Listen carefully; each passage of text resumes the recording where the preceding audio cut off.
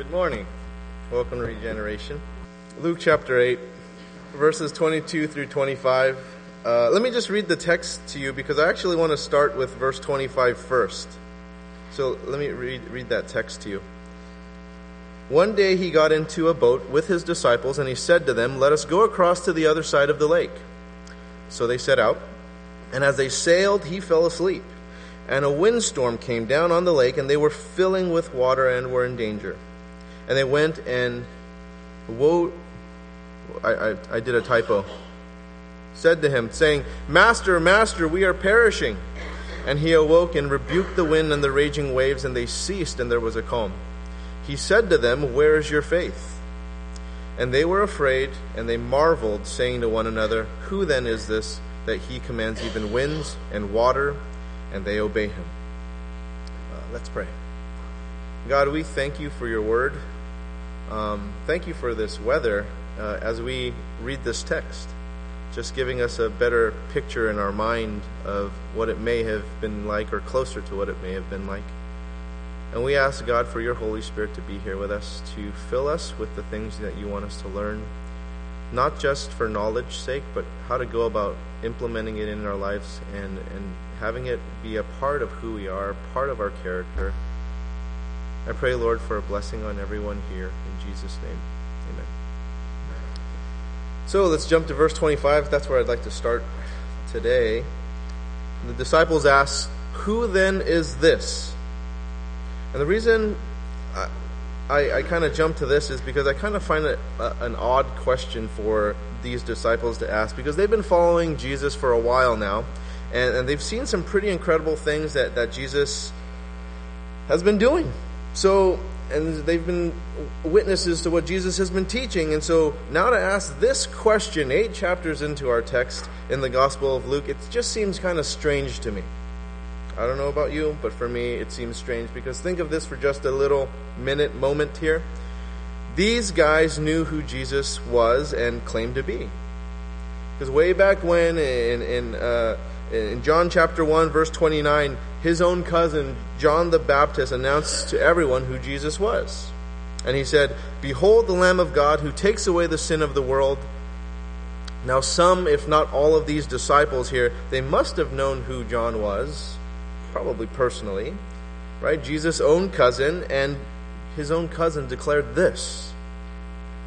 And then some, if not all of those 12 disciples saw Jesus cast out demons, cure Peter's mother-in-law of illness, cure people of their sicknesses and diseases in chapter 4. And then you go into chapter 5 and they saw him multiply fish. They saw him heal a leper. They saw him heal a paralytic. And then you go into chapter 6 and he healed a man with a withered hand. Now, not all, maybe some of them, maybe some of those disciples, or maybe all of the disciples may have seen all this stuff happening from chapters 4 through 6. But starting in verse 13 of chapter 6, all of them, all 12 of them, were there. And they saw everything from that point forward. Right? And so, at the very least, they would have heard of the miracles Jesus did before chapter 6, verse 13. And maybe they weren't eyewitnesses themselves, but they would have heard those stories. But then after chapter 6, verse 13, all of them witnessed this stuff firsthand. So in chapter 6, they saw that all of those who were troubled with unclean spirits were cured. And then you go into chapter 7, Jesus healed the centurion's dying servant. He raised from the dead this boy whose mom was a widow in Nain. And so they were eyewitnesses to these miracles, and they were there. They saw it. They experienced it. These were first-hand encounters with Jesus. So then this question. Who then is this that he commands even winds and water, and they obey him? It's strange to me, because he's the same guy that they've seen do all this other stuff. It's the same guy. Right? The same guy who cured all those who were troubled with unclean spirits from chapter 6, verse 13 on. Same guy. The same guy who healed that centurion's dying servant with a word. He just spoke it. He didn't even have to appear there or touch that person. It just happened with his word. And he's the same Jesus who raised from the dead that widow's son in Nain. Same guy. He's the same Jesus. He's the same God. So it's kind of strange to me. And maybe the disciples were just a little bit confused in their understanding. And they knew that Jesus was powerful enough to heal people physically because they did witness that firsthand, and they didn't freak out about that. They just kind of went along with the flow. He even had the power over nature to some extent, in that he made it so to catch this huge amount of fish when they weren't catching anything. So they just kind of did that. This mentions nothing about being afraid. And they understood the physical healing of people, and it wasn't difficult to connect Jesus to that sort of miracle. They were okay with that. But to connect Jesus to controlling the weather, well, that's something only God can do. Which I think is part of the point. It's like, exactly. And I think these guys were starting to get a clearer picture that Jesus is more God than they ever thought. That he's more God than they even realized. Now let me read to you some excerpts from Psalm chapter 107. I'm going to break it into 3 chunks, these 3 excerpts. The first one is verses 13 and 14. Then they cried out to the Lord in their trouble, and he delivered them from their distress. He brought them out of darkness and the shadow of death, and burst their bonds apart. The second excerpt from Psalm chapter 107, verses 19 and 20. Then they cried to the Lord in their trouble, and he delivered them from their distress. He sent out his word and healed them, and delivered them from their destruction. Any of this sound familiar with the Gospel of Luke? What's going on? Now, those last 2 excerpts from Psalm chapter 107, they are really fascinating to me, given the text that we're talking about this morning. But this next excerpt I'm going to read to you, I find this even more fascinating. This is from verses 23 through 30 in Psalm chapter 107. Some went down to the sea in ships, doing business on the great waters. They saw the deeds of the Lord, his wondrous works in the deep. For he commanded and raised the stormy wind, which lifted up the waves of the sea. They mounted up to heaven, they went down to the depths, their courage melted away in their evil plight. They reeled and staggered like drunken men and were at their wits' end. Then they cried out to the Lord in their trouble, and he delivered them from their distress. He made the storm be still, and the waves of the sea were hushed. Then they were glad that the waters were quiet, and he brought them to their desired heaven. Now keep that psalm in mind as we go through our text in Luke this morning. And let's head back to our text in Luke chapter 8, verse 25. He commands even the wind and water, and they will obey him. That was their question. And I think they're starting to see how God Jesus really is. And just like for some of us who have been experiencing God for some time now, and for some of us who have been seeing how God Jesus is in the Gospel of Luke, we're starting to get a better understanding of how God Jesus is. And there are some of us here who have come with some amount of unbelief. And with that unbelief, we may have this mixed in there some ideas and some beliefs. And some of you may believe in Jesus as a physical man, but as far as who he really is and what he's really about and why he came is up for debate for you. That you're still trying to figure that out. And some of you may still need some convincing that it's necessary to have a relationship with him, that it's necessary to know him intimately. But as we have been going through this orderly account provided to us by Luke, something has been happening inside of you, I hope. That through the preaching and teaching that has been happening here, and hopefully your own careful investigation, you have these thoughts and you have these feelings and these things happening inside of you. And then we personally come to this question, that is this: who then is this that he commands even winds and water and they obey him?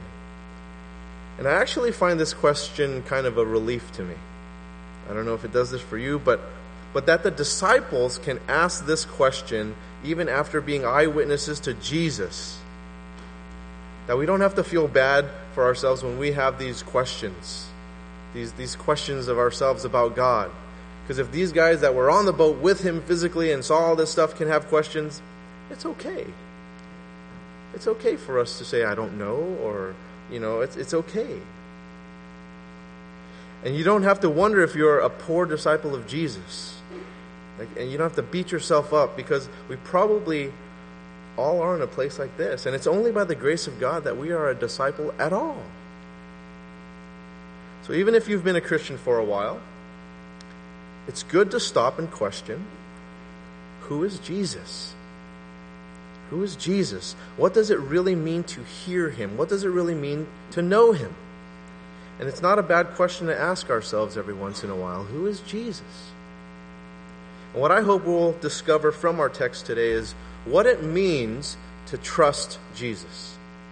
What it means to trust Jesus. And we've been investigating this theme of hearing from Jesus for the past few weeks, and we know it's important that we take care how we hear, right? Luke chapter 8, verse 18. And we know that it's not just what we hear, and it's not that we hear, but it's also how we hear. And when we go back to Scripture, to lessons like Luke chapter 6, verses 47 and 49, let me read that. Everyone who comes to me and hears my words and does them, I will show you what he is like. He is like a man building a house, who dug deep and laid the foundation on the rock, and when a flood arose, the stream broke against that house and could not shake it, because it had been built well. But the one who hears and does not do them is like a man who built a house on the ground without a foundation. When the stream broke against it, immediately it fell, and the ruin of that house was great. And then you go into a scripture like Luke chapter 8, verses 11 through 15, where it reads, Now the parable is this. The seed is the word of God. The ones along the path are those who have heard, and when the devil comes and takes away the word from their hearts, so that they may not believe and be saved. And the ones on the rock are those who, when they hear the word, receive it with joy, but these have no root. They believe for a while, and in time of testing fall away. And as for what fell among the thorns, they are those who hear. But as they go on their way, they are choked by the cares and riches and pleasures of life, and their fruit does not mature. As for that in the good soil, they are those who, hearing the word, hold it fast in an honest and good heart, and bear fruit with patience. Now, in light of these two stories that we just read in Luke, how do you think the disciples fared in this storm? Right? They knew, Luke chapter 6, that when a flood comes, that you have to have a foundation built on a rock. They knew that they had to come to Jesus, hear his words, and do them. They knew from an earlier story of the parable of the soils in chapter 8, that as good soil, as those who hear the word of God, as they hold fast and honest, they hold fast to it with a good and honest heart, and they bear fruit with patience. In light of those two stories, how do you think the disciples did? I mean, do you think that they passed the test with this storm incident? And in light of Jesus' teachings, were the disciples trusting of Jesus? So how do you think they did in this test? So in application to ourselves, do we trust God? Do we trust God? And before we get too hard on the disciples for not acing this test with flying colors, let's ask ourselves, if we really even know what it means to trust God. Do we really know what that means? And some of us may think that the disciples, man, they're just really dumb. They're just really slow. They for not understanding Jesus. I mean, he's right there. But let's not judge them so quickly. Let's not judge them so quickly, because how many times have we failed to trust Jesus even though we know Jesus and we've heard Jesus' teachings? How many of us have done that? And how many of us have thought about this? How many of us have been disciples of Jesus longer than these guys when they were in the boat? Because they weren't following him very long, right? I mean, let's even be generous and say that these guys have been following Jesus for less than 3 years, but more than 2. Let's be generous. How about some of us? I think a lot of us have been following Jesus for more than 3 years. So to be hard on them and say, I can't believe they failed that test. Some of us have been followers of Jesus for decades. How would you fare in a test like this? And yet these guys have been, at most, more than 2 years, less than 3. At most.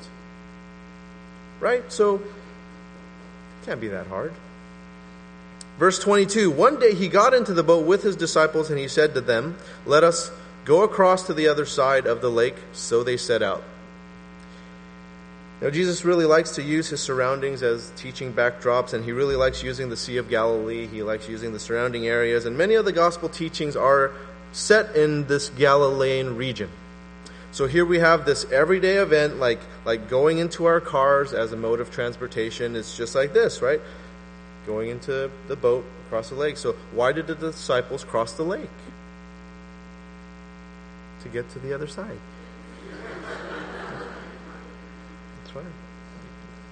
That's why they did it. And if we look at the gospel accounts from Matthew and Mark, they built into the stories, if you read their gospel accounts, that Jesus had this work-filled day, that Jesus was busy. And Matthew 8 is where this story can be found, and this picture that's painted in Matthew is this one of busyness before Jesus gets into that boat. And then if you go into Mark's account, which is found in chapter 4 of Mark, Mark points out that he's leaving the crowd, right? That he's getting into the boat. So a scene that he's been working really hard. Something interesting about Luke's account is that he just writes, one day he got into the boat with his disciples. One day.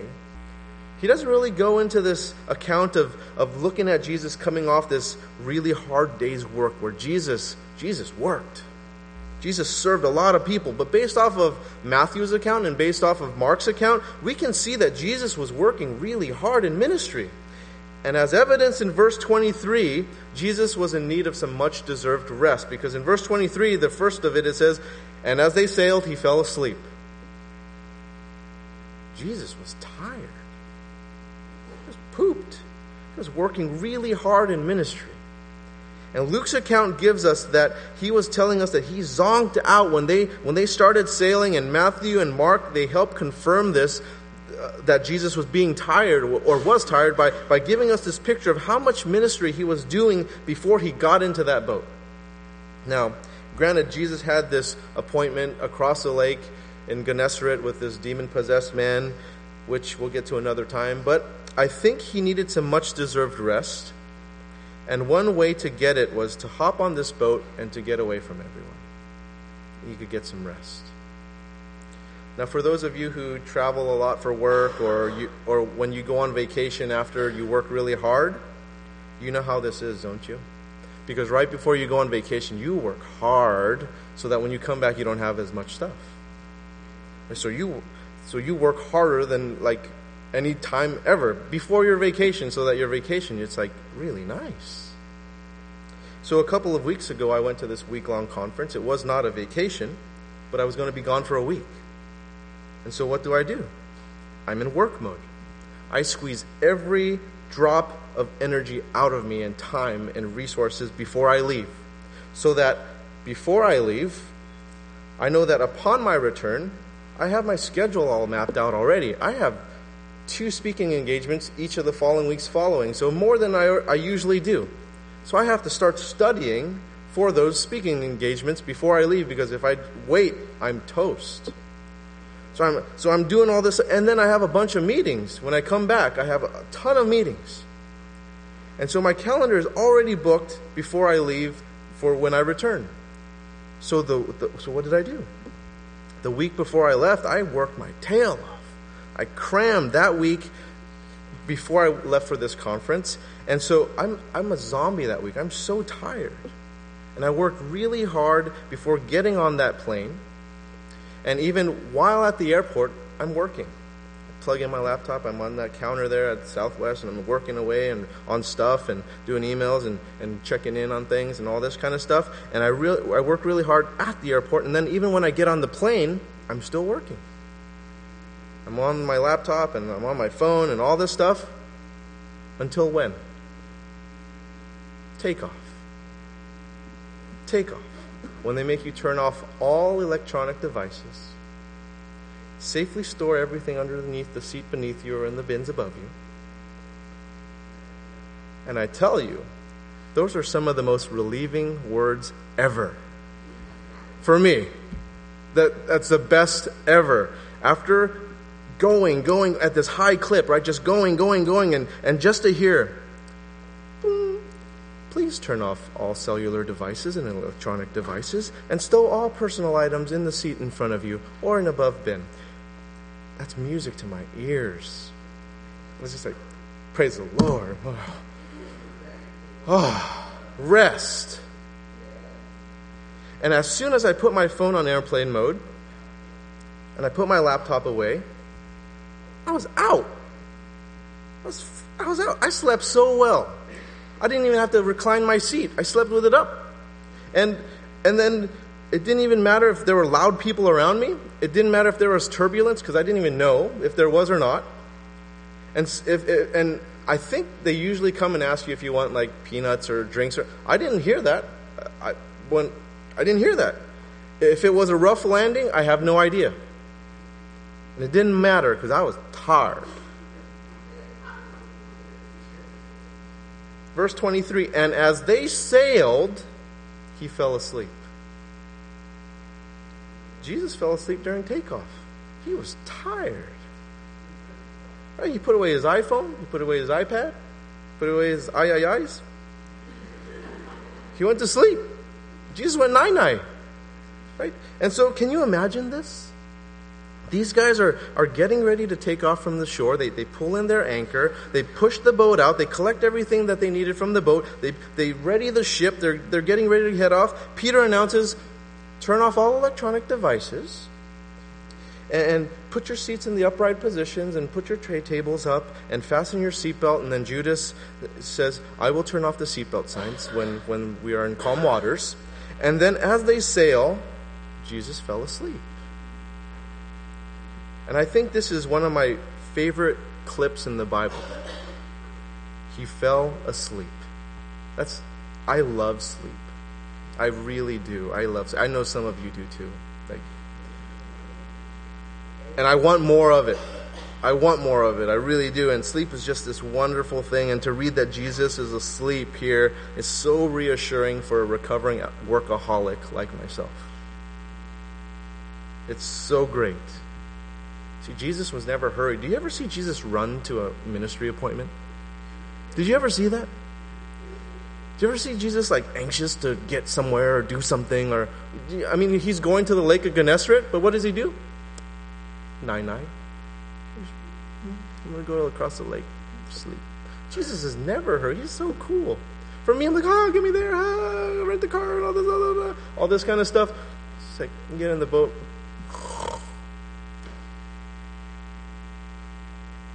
And so this is painting this beautiful picture of the humanity of Jesus Christ. And this is right before Luke paints this beautiful picture, a powerful picture, of Jesus' divinity in calming the storm. But right before that, he paints this beautiful picture of humanity. Verses 22 and 23. One day he got into the boat with his disciples and he said to them, let us go across to the other side of the lake. So they set out. So here's just this everyday occurrence. There's nothing really special about this. Verse 23, and as they sailed, he fell asleep. I find that very special. And as a windstorm came down on the lake, and they were filling with water and were in danger. Now that term windstorm, it's giving us this picture of this violent attack of wind, to paint for us this picture of a whirlwind, of a tempestuous wind, this squall, right? So you imagine a storm that is breaking back and forth and black thunder clouds with a furious gust coming through, with this pouring rain. It's just flooding down rain and it's throwing everything topsy-turvy. That's the picture here. Now some people might think, oh, come on, it's just a lake. The Sea of Galilee, it's a lake. How can a lake manufacture a storm like that? I mean, that's just made up. I can reassure you that this is not made up. Because the weather conditions at the Sea of Galilee, they can change in an instant, really fast. And just like experience experiencing a turbulence on a clear day, but the captain gets on there and says, like, oh, fasten your seatbelt, and you look out and you're like, oh, it's clear, what's going on? It's not a big deal. But then you go through some crazy turbulence. It's kind of like that here, right? And this is some pretty gnarly turbulence that the disciples are going to experience here. And this is something that I got to experience firsthand on the Sea of Galilee. See, I was out in the Sea of Galilee with some friends 9 years ago, and we swam out about a quarter mile to this pontoon that the kibbutz that we were staying in put out there, just to put out there. And so we were hanging out there, and we're sunbathing, and we're just diving off of this pontoon and just having a lot of fun and looking at the fish under the water. And then suddenly, this crazy wind just blows through. It is crazy. And then these waves start lapping over into the pontoon, and we're just rocking back and forth. And it's just going, and my hair is blowing all over, and I have to get flat on the pontoon so that I don't get knocked over, and I'm like flat on this thing. And so this is one of the times of my life that I thought I was going to die. Really. I was like, I'm so dead. And it's so weird to me because at the times that I think I was going to die, most of the time it involves water. I don't know why. That's just what it is, whether it's like water sports, whatever. Whenever I felt like I was going to die, it usually involves water. Maybe I should stay away from water. So here are Jesus' disciples, some who are very familiar with this lake, some who are very familiar with how conditions can change really fast on this lake, conditions that sometimes are really rough. Why is that? It's scientific, really. It's not that suddenly, oh, God did this. The Sea of Galilee is 686 feet below sea level. And so, being that low below sea level, it is much warmer than the high mountains that surround it, because there's some really high elevations around it in these mountainous regions. So this lake has a circumference of 33 miles. It's 13 miles long. It's 8 miles wide. So it's a pretty good-sized lake. But it's 686 feet below sea level.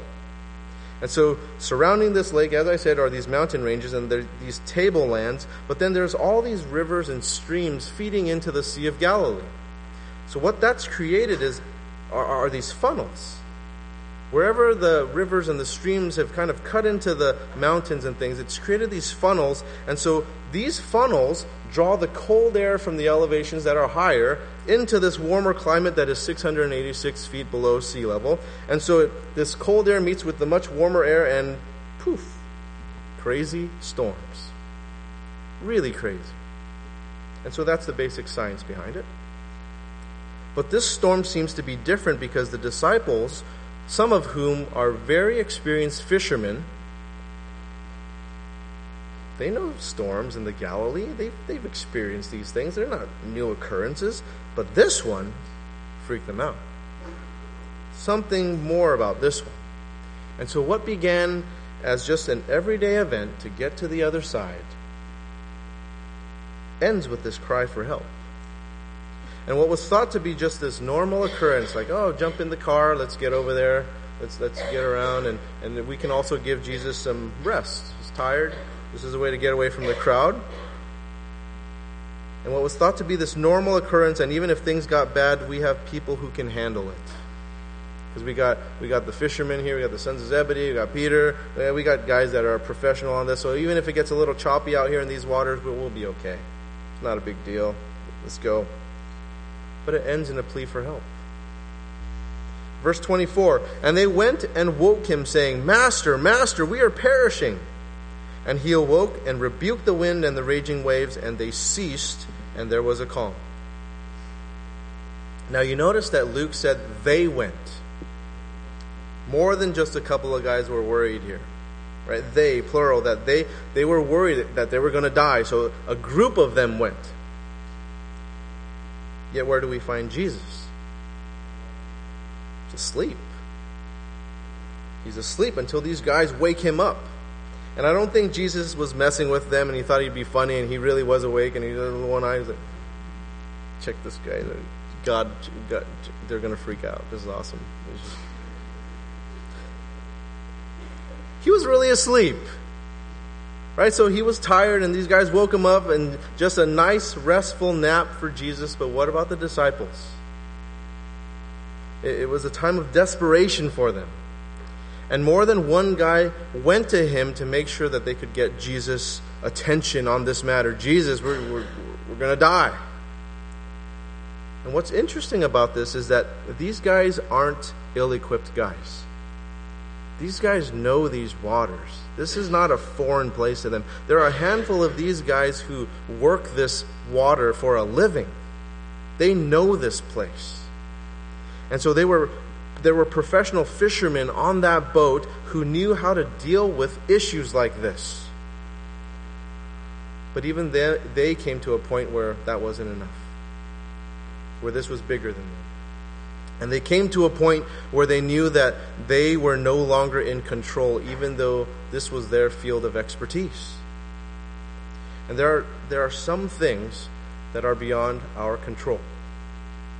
No matter how good or experienced we are in dealing with difficult circumstances, what we think is just normal and how we start out, sometimes we find ourselves in a storm, even though we're really familiar with different things. And when a time like this comes to the disciples, where did they find Jesus? Asleep. He's asleep. And when reading Matthew's account of this, Matthew records the disciples calling to Jesus as Lord. So acknowledging Jesus' power as Lord. Mark's gospel records it as calling him teacher, meaning teacher. In Luke's account, the disciples call him master. So, overseer. And I have no doubt that they were calling him everything they could even think of, right? Lord, teacher, master, Easter bunny, Santa Claus, whatever, like Superman. They just wanted to get his attention and wake up. They were just calling out to him. Right? So by the way, if you believe in Easter bunny or Santa Claus, I'm going to burst your bubble and tell you they don't exist. And if you're a kid in here and I just burst your bubble, I'm sorry for doing that. But talk to your parents as to why they lied to you.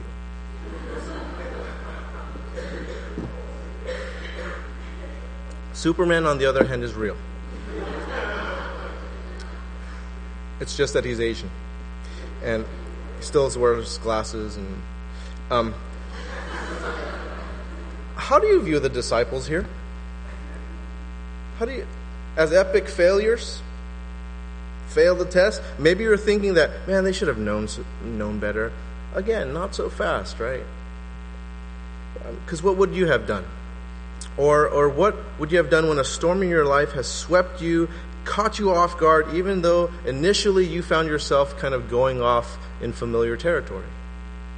But you were caught. And I know there are times when I haven't done well on these pop quizzes that the Lord has given me. Right? I'm just kind of going along my way, even as a parent, like, oh, I'm good. And I do something as a parent that I regret. I snap at my kids, or I do something like these little storms that come into my life where I thought I was just kind of going on my merry way and storm. And then given what the Lord has taught me in the past, I still didn't test very well. I still didn't do well. Now the pop quiz the disciples received here is more like a pop final, and for the most part, that they were really familiar and they were comfortable with the Sea of Galilee, and this had to be something much more fierce than they were accustomed to, a lot more, to throw them off like this. And this wasn't like any storm that they faced before. And so far, we have this everyday event like crossing the lake. We have this storm that freaks them out, freaks out these experienced people of the sea. And then we have Jesus who calms this crazy storm. And something about how Jesus calmed this storm is really fascinating to me. Read with me the last part of verse 24 again. And he awoke and rebuked the wind and the raging waves, and they ceased, and there was a calm. Do you notice the detail here that is so fascinating? Jesus rebuked the wind and the raging waves. And they ceased, and there was a calm. Now, if you're familiar with sailing, or if you're familiar with how storms work in bodies of water, you probably see what's so fascinating about this. When I was on that pontoon on the Sea of Galilee, when that storm first hit, the first thing that subsided after I prayed to the Lord, teacher, master, Superman, was to save me. God, I don't want to die. There's no way I can swim back there now. I'm just going to hang on to this for dear life. But, I'm scared. What stopped first? The wind. The wind stopped first. But even when the wind wasn't blowing anymore, the water in that lake was still really choppy. I was still really rocking. I was still on that pontoon. I was still holding on, even though the wind stopped. And the pontoon was rocking quite a bit because I was still laying flat. It was a while later, I didn't time it, but it was a while later that the lake got completely calm again. It was like this for a long while. There is a lag between what happens above water, that wind, and what happens below water, that choppiness. Verse 24, Jesus rebuked the wind and raging waves, and they ceased, and there was a calm. It wasn't that the wind stopped first and then the raging waves. They both ceased. Otherwise, there wouldn't be a calm. They'd still be rocking and rolling and stuff like this. There wouldn't be a calm, but there was a calm. Wind and waves ceased, and there was a calm. Jesus' power is awesome. Did you see that? It wasn't one after another. Calm. That's nuts to me. Another fascinating thing that Jesus did was he rebuked the wind and the raging waves. He rebuked, meaning that he talked to the winds and waves. He spoke to the winds and waves. I don't know if that's freaky to you. To me, that's pretty freaky. The dude gets up on the boat, right? Saw someone other just talking normal as if like, hey, calm down, wind. I'd be like, dude's talking to the wind. Freaky dude. Right? And I guess around here, maybe you guys don't think it's that freaky because it's Oakland or Berkeley or whatever. So, that's normal. It's not freaky. People talking to the wind all the time. I've heard some of you, so I guess it's not that freaky. But reading Jesus do, it's kind of freaky to me. But he's speaking to those things that don't have ears to hear. Right? Why does Jesus rebuke the wind and the waves if they can't even hear what he's saying? Why does Jesus speak to that which cannot hear? And I think it's because it's to help the disciples on the boat. And it's also to help us reading this. To help us recognize the sovereignty over everything that God has, including wind and waves. That he's sovereign. And since the beginning, God spoke, and it was so, right? In Genesis chapter 1, verse 3, God said, "Let there be light," and there was light. And here Jesus tells the wind and the waves, chill out. Calm. Not process by process and how the things, they listened. Well, okay, choreograph this. Wind first, waves next. No, Jesus says, calm. Calm. He's sovereign. In verse 25, he said to them, "Where is your faith?" And they were afraid, and they marveled, saying to one another, "Who then is this, that he commands even wind and water, and they obey him?" Two questions in this verse. One from Jesus to the disciples. The next one, disciples to disciples. Let's start out with the one we started the sermon with. Who then is this, that he commands even winds and water, and obey him? Let's start with the second question first. And I opened up with this strange question that was strange to me regarding Jesus, especially because these guys are eyewitnesses to all the miracles that Jesus has done so far. And I think out of the 12 disciples, one or more of them would have known the scriptures well enough to know Psalm chapter 89, verses 8 and 9, and this is what it reads. Psalm 89, verses 8 and 9. "O Lord God of hosts, who is mighty as you are, O Lord, with your faithfulness all around you, You rule the raging of the sea. When its waves rise, you still them. And here we have Jesus showing his authority over the raging sea and stilling it, calming it. Who then is this that he commands even the winds and the water and they obey him? God. God. And perhaps this was helping the disciples solidify their understanding that Jesus was indeed God. And they were gaining this deeper understanding that Jesus was indeed God. And the power attributed only to God is in the power of Jesus who's exercising it here. And so, sometimes we think we're so smart when we make these scientific discoveries, right? Oh, high elevations down into this low sea level. That's why wind blows and big storms and all this kind of stuff. And we think we're so smart that we've found these things out. We've discovered these things when God all along created it.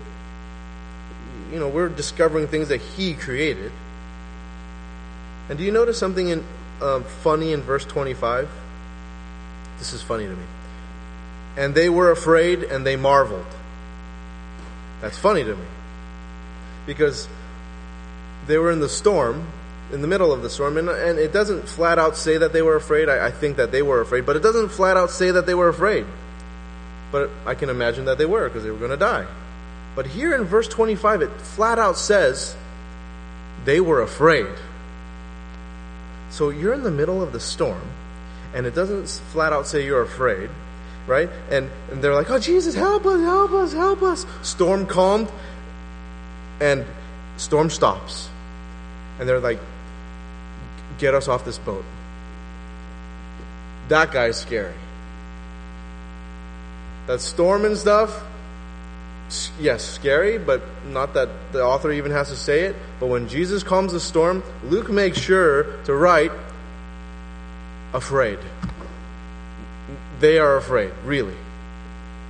So who is Jesus? Is he just another religious leader? No, this is the King of Kings. This is the Lord of Lords. This is the Creator who has authority over all of His creation. Now, lastly, let's unpack Jesus' question to His disciples, where He says, where's your faith? Now, this is a very appropriate question for Jesus to ask, isn't it? After all this stuff, after all they've witnessed, these guys were all there to witness the people get healed and the centurion servant's healing, the boy at Nain raised from the dead, and they still struggle with their faith. Some, if not all, witnessed the miraculous events Jesus did prior to chapter 6, verse 13. So Jesus' question to them is a totally legitimate question, isn't it? You've seen all this stuff. Where's your faith? And so this question, turn it to ourselves. Where's your faith? Is our faith in another worldview? Is our faith in people? Is our faith in communities? Is our faith in material things? Where is your faith? King Solomon had everything imaginable. And he wrote in Ecclesiastes chapter 1, verse 2, vanity of vanities, says the preacher, vanity of vanities, all is vanity. Is life just passing us by? Things just happening and passing us by? And sometimes difficult times, sometimes crying babies, sometimes dangerous storms are approaching. But it's exactly what's needed to jar us out of complacency. Pay attention right now. It's jarring you out of complacency. Don't listen to that storm. To make us face this question, where is your faith? Where is your faith? To show us that anything less than Jesus Christ, that's inadequate. Where's your faith? And as a church, where's our faith? And I invite you folks who haven't made Regen your home yet to jump in and make this your home. I throw that invitation out to you. If you need an Evite, I'll write one to you. But I'll throw that in. To be part of our faith community and tackle this question, where is your faith? Right? And as a church, this is important for us to explore together so that we as a church together, we can be light to a really dark place. Right? A place that gets thrown around in the storms of life, yet we're there. We are present to help each other, to support each other, to encourage each other in our faith. Now, individually and personally, let's make it to you. You, individually, personally. Where is your faith? Where is your faith? In the storms of life, where is your faith? In the hurts, in the pains, in the heartaches, in the disappointments, in the sufferings, in the losses, where is your faith? And do you find that Jesus does appear in the heart of that storm? And do you have faith that Jesus can bring calm to the most stormy of circumstances? And some of us are facing some pretty turbulent storms right now. Right? And I want you to deal with it in community. I want to encourage that you deal with it in community and not in isolation. Right? The disciples were on that boat that had Jesus in the boat, and they had each other. It wasn't just Jesus. The community was involved in this process. When people ask how you're doing and you're not really doing well, but you just say, oh, I'm good, I'm fine, or whatever, so that you don't have to explain yourself that everything that's really going on in your life, because you just can't, right? Those people, they don't know you. Like, do they have 3 hours to hear what you say? So you just say fine or good and all that. But aren't you tired of that? Fine, I'm fine. I'm good. When you're really not. When you're really not. And it's really important to identify some safe people in your life that you can go through storms with. Right? Well, you don't want to make yourself vulnerable to just anyone. You don't want to do that. I know there are some people like, oh, I'm an open book. I just open myself up to anyone and I'm vulnerable. But not everyone is capable of handling the information that you're giving them. Some people have a problem with gossip. Some people have a problem with keeping things confidential. Some people have a problem not listening. They just want to talk all the time when you need someone to listen. So those aren't people you want to share your storms with. They might knock you off the boat instead of keeping you in the boat with Jesus. They might bump you off. Running together toward Him, waking them up. They ran towards Him. It was a community effort. It wasn't an isolated thing. It wasn't some guy just saying, just me and Jesus alone, that's all I need. That's bogus. Life is too difficult with the stresses that we have in our life. Lack of relationships or poor relationships with your spouse or your children or parents or friends or your coworkers, whatever. Things that are just not happening at work or school, financial strains, health concerns. There are just too many things for me to name up here right now. But the many things that we think we have control over and that we have a handle on, we're just sailing off the boat. It's a daily occurrence. It's not a big deal. The familiar things, yet a storm enters where we were once familiar with, and we find ourselves in a bigger storm than we can actually handle, even though you were just going off to work. And it's in the storms that we can answer Jesus' question, where's your faith? The storms are needed. The storms are needed to ask us, where's our faith? And just get a little checkup for ourselves. And as we venture into this normal sea of life, remember not to forget Jesus in your boat. Because out in the middle of that stormy sea, there's a likelihood that out there, it's going to get bigger and stormier than you can handle yourself. And in our life journey, in your life journey, don't forget to bring with you a community that can listen to you. That can intercede with you. And yes, we need Jesus. That's obvious. We also need each other as a community of faith. You cannot do it alone. Jesus made us for one another. We were made to be in community, right? It says, love God and love one another, the greatest commandments. To travel the spiritual journey together. And for those folks, Some of you are out here, you like to be isolated, you like to handle things yourself, you like to overcome your sins by yourself, and then report of the victory, saying, oh, Jesus delivered me from this thing. But how long have you been doing that? Has it worked for you? I know guys that have been trying to overcome pornography for over 10 years. And they will not deal with it in community because they're too ashamed or they're too guilt-ridden or they're too whatever. But they've been dealing it with over 10 years, hoping that they can say, oh, God delivered me from this. Maybe God wants you to deal with that in community, to confess your sins to one another, as James has said. Not to do it by yourself. And there are other issues out there that are not meant for you to deal with it yourself, especially when it comes to addictions.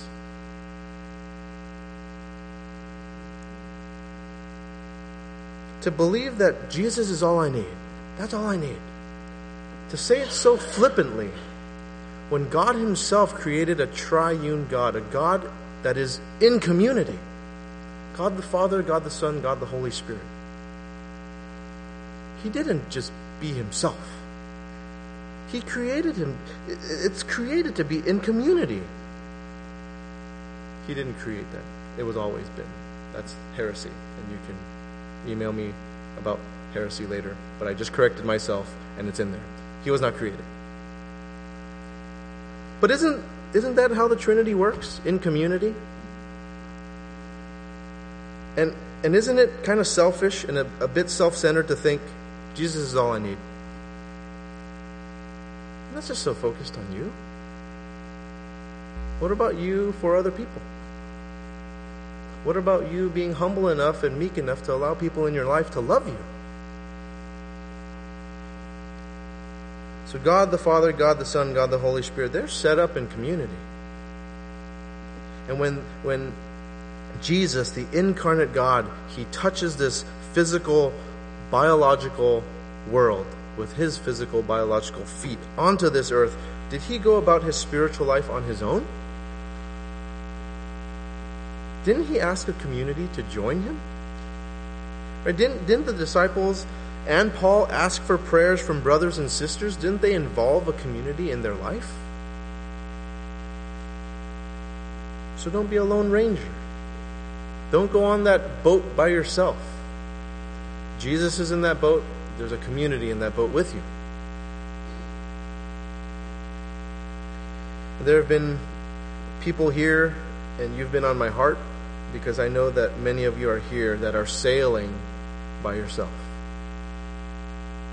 You're out in the middle of the ocean by yourself. You're on this spiritual journey by yourself. Some of you claim that Jesus is in the boat with you, and then it's just you and Jesus. But they went to wake him up. Not one guy. They interceded for each other. They went. They approached Jesus in that storm. And you're trying to do all this stuff by yourself, and that's not how we were created, for you to do it all by yourself. We were created to be in community. Let's pray.